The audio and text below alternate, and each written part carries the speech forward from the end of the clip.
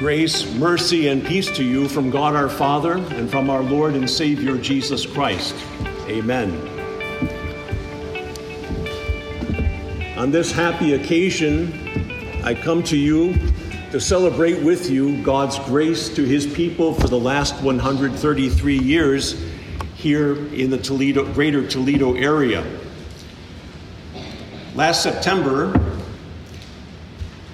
your pastor, Pastor Hagen, asked me to preach for this occasion.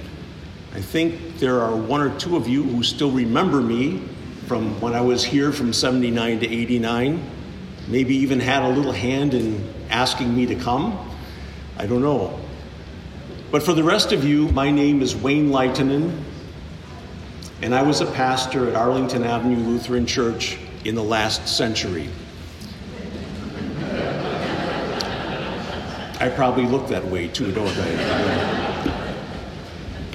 However, even though we're separated by 34 years and by many miles over those years, I rejoice that God has made us one family under Christ. We have one baptism. We share one word of God. We have one confession of faith. We have one holy bridegroom who has given us an inheritance which surpasses anything we could ask or expect of him. To be together with him for whom our souls were made forever in heaven, which is really the definition of heaven itself, to be with Jesus for eternity. And we've enjoyed that bond as we've come together in this melting pot, which becomes Resurrection Lutheran Church, from 8 different churches that were in this area. As Pastor Hagen correctly put, in 1890, Zion Lutheran Church was the first church which began in this area. That's Wells. After that, 1902, Apostles over on Stickney. Later on, went to Temperance, Michigan. After that, Arlington Avenue in 1934. And then in 1955, St. Timothy. In 1959, it was St. Andrew in Point Place. And then we had the amalgamation of a couple. Hosanna was both Arlington Avenue and St. Tim's in the early 2000s. And then New Hope, which was Apostles and St. Andrews up near Temperance, Michigan. Well, not so long ago, my doctor said to me, listen closely, I'm going to give you 3 words. Some of you know this cognitive test, right? Banana, chair, and sunset. I thought to myself, I think I heard these 3 words from one of my shut-ins. Am I really getting that old? Yeah. Yeah, now it was my turn to take the cognitive test to see if I had lost anything, but I figured since my shut-in already told me I didn't, and I still remembered I didn't have to study for this test. Instead, I would like to give you 3 words. There won't be a test after the service, but I'll give you the 3 words anyhow, which is the theme of this celebration. It is Hosanna, Hallelujah, and Amen. And we begin with the Hosanna, which has to be the first one. Lord, open my lips so that my mouth may show forth your praise, may show forth your glory. Only when God can open our lips are we able to speak his truth. Think of the children, you'll hear this next week in Palm Sunday, the children and their parents who probably, some of them, saw the miracle Jesus did with Lazarus, which was written in our gospel for today, said, Hosanna to the Son of David, blessed is he who comes in the name of the Lord, Hosanna in the highest. It was a prayer. It was really kind of a double-barreled prayer, if you will. Number one, it was a prayer for them. Save us now, O Lord. Help us now, O Lord. But the subject could also be the person to whom they're crying out. Such as in England, God save the King. God prosper his cause. God give the king success. In a special way, that Hosanna went up from people in the Toledo area, which gave a start to wells in this area and to a confessional church. I wanted to read to you a little bit of the beginnings of Zion Lutheran Church. Pastor George Litke in 1940 was writing in the Zion 50th anniversary booklet this: "In the year 1889, trouble and trials befell the St. Petri congregation, touching their pastor and their people." That was Pastor Louis Grape. "This difficulty climaxed at the close of the year, and pastor, due to the force and shape of circumstances, was constrained to hand in his resignation. Here is where the cry of the church went up. Many members of the church of that time felt grieved and could not side with the majority. For conscience sake, some of them left the church and went with their pastor. With these seceded members, a mere handful of 9 men and their families, the pastor started a new congregation." The story goes on. They're an independent congregation now, independent Lutheran congregation, have no ties to any synod or anyone who teaches pastors. And Pastor Grape began to have physical problems, asked to resign 6 years later. They probably begged him if they could have a little bit more time to find out who would replace him, so they said no at first. But at the end of 1896, they said to him, "Okay, you can retire now." What happened was they had hooked up with a synod which took conscientiously the training of pastors in the Word of God and made sure that they were supplied with pastors in the future. In this way, they were brought closer to the Word of God than they even had been before. God answered their prayer more excellently than they asked. They asked for a pastor. They received the Word of God in its truth and purity. Same thing happened, actually, at Arlington Avenue Lutheran Church. The first two churches, or first two of three churches at the beginning, again, St. Petri had an issue with their pastor, Pastor Kopanko, in 1934, and decided that he couldn't stay there anymore. He tendered his resignation. He left with about a quarter of the congregation, and that began in an Ohio Bell telephone building that had been deserted in 1934 on Geneva and Arlington Avenue. And 2 years later, Pastor Kopanko said that he couldn't take it anymore. He had to retire. And just so happened that an Arlington member was riding in a pickup truck with Pastor George Litke of Zion and said, "We have this problem here. We have no pastor. We have nowhere to replace him." And Pastor Litke says, "Well, why don't you go to the Wisconsin Synod and ask them for a pastor?" Same thing happens. They received a pastor. They received the Word of God in a way that they had not received it before, and responded, and God responded to their Hosanna even more graciously than they had asked it. God's extraordinary answers to their prayers shouldn't really surprise us, because that's exactly what he does with us. You think of it, usually he brings people into the kingdom of God in places that you wouldn't expect it. A little child in the name of the Father and of the Son and of the Holy Spirit. A little child that cannot respond in words, that cannot formulate thoughts for us. God says, those are the ones I can work with.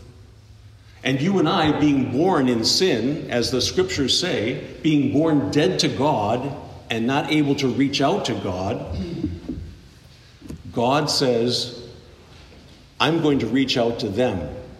Through the means of grace, through the Word of God, through baptism, I'm going to bring them into the kingdom of God and make them my dear children, so that they can express their prayers to us They're hosannas. They're Kyrie, God have mercy. This is the way God answers our prayer. He reached out to us when we were lost in transgressions and sin, so that we could call upon him in the day of trouble. After Hosanna comes the word hallelujah. The hosannas of the children and their parents on Palm Sunday were strangely answered by God. They were praying that Jesus' task as Messiah would be accomplished. And that accomplished task would bring deliverance to them, that double-barreled meaning of Hosanna. But God answered in a way they might not have expected. I don't know if those children who were putting palm branches before our Lord thought that the answer to his prayer was, God send the King to the cross. God have him die there for the sins of his people. God deliver us in a most unusual way that would ultimately end in the victory, the Hosanna of Easter's, the hallelujah of Easter Sunday. And that's exactly what happened. That happened with us too. We give our hallelujah to God, our praise the Lord to God, for the fact that he came to us in the water of baptism and made us really ones who were buried with Christ and raised again for justification. So our Lord gives us that gives us that salvation in our baptism, and also in Holy Communion, when he comes to us and says, "When I say your sins are forgiven, I am not just wishing that you would feel like your sins are forgiven. I put my body, my blood into your mouth so that you can be assured I mean you when I forgive you of your sins." And his word, how can people believe? How can people call out Hosanna and hallelujah unless, first of all, their hearts have been changed, right? How can they know who it is who saved them unless a preacher comes? And how can he preach unless he is sent by you and your offerings and prayers? So that hallelujah goes out in the form of our support for those who, like us at one time, had not heard the gospel the way they wished they would have heard it, but now receive the pure gospel through a teacher who has been trained in the gospel ministry. And that's the reason why we're here today as Resurrection Lutheran Church. I was at Arlington Avenue in 1983 when Pastor Elton Bickel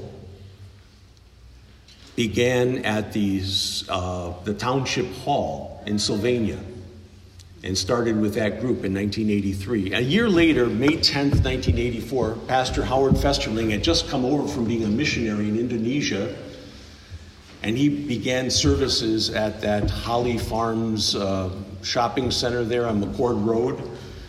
And I remember him coming to conference meetings and circuit meetings and saying to us, to the other pastors in the area, "You know, we have tried to comply in every way we know how with the city authorities to be able to build a church.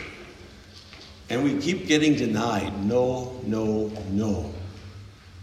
But then finally, through all of that struggle, through all that persistence, God let our hosannas go up to him to resolve in the Alleluia which we have here today.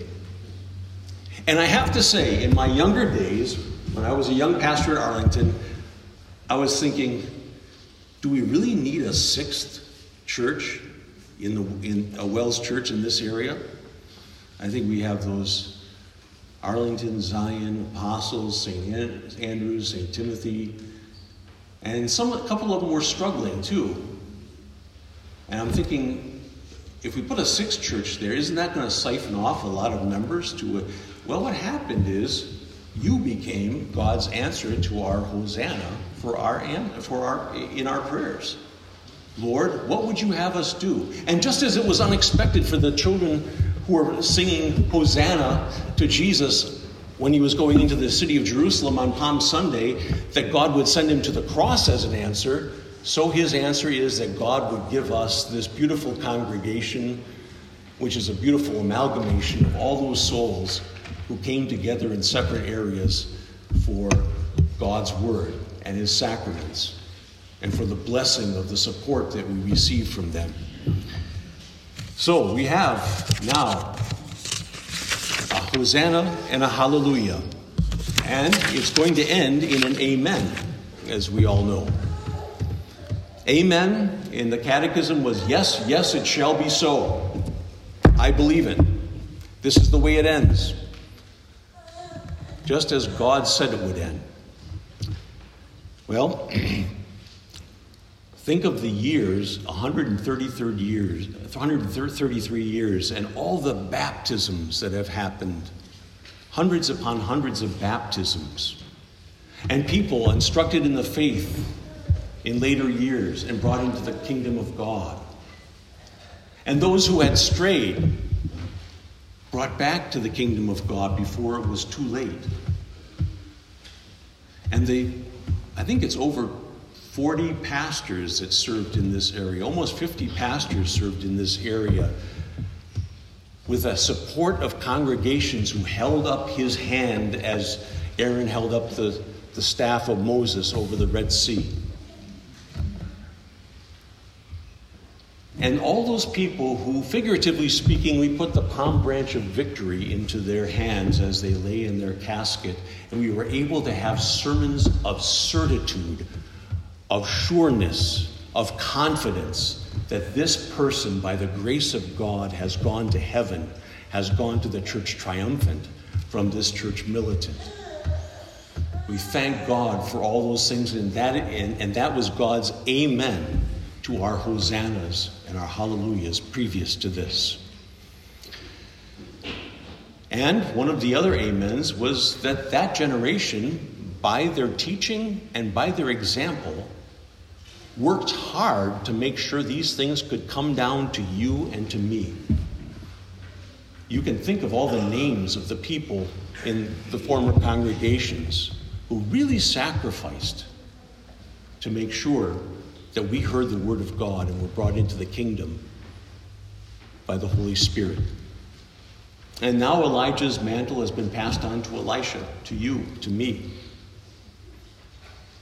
And really, our task is the same task as Moses and the prophets in the Old Testament, as the evangelists and the apostles in the New Testament, as Jesus himself, who was the word to this world.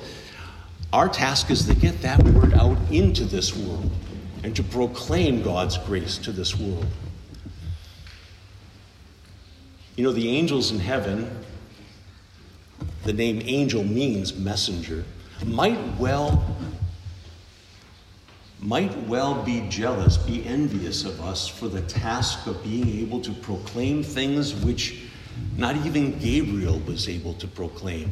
In the few times that Gabriel came and proclaimed truths of God's grace to us during pivotal times in the New Testament. But our time is short. We spare no cost. We tolerate no delay. We can be daunted by no threat of government or of the world, and we cannot be interrupted. We must do what our fathers did, who were the amen to our prayer for God's help. And that God has a perfect track record. As we went through the Apostles' Creed, just think of it. Every single thing in that creed has come true, except one. Right? Maker of heaven and earth did it. And he preserved us along the way, right? Jesus Christ, God's Son, our Lord, conceived by the Holy Spirit. Amen. Born of the Virgin Mary. Amen. Suffered under Pontius Pilate. Amen. Yes, it happened. Rose again on the third day. Amen. Ascended into heaven. Sits at the right hand of the Father. Amen and amen. Only one thing left. And if he's done all those other things that we confess that he told us he was going to do you think he'll leave this one out? I will come again to judge the living and the dead, and to take you unto myself. The grand amen of an inheritance incorruptible, of a city with foundations, of a church that can never be taken away from us, with our Savior in the center. And that will be enough. Even if heaven were just 4 bare cinder block walls, with Jesus, it's enough. We're with him. We have our bridegroom, one that will never disappoint us. Never has, never will. And so we say, well, this will be our little test. First one? All right. Second one? Hallelujah. And the third one? Amen. All right, amen.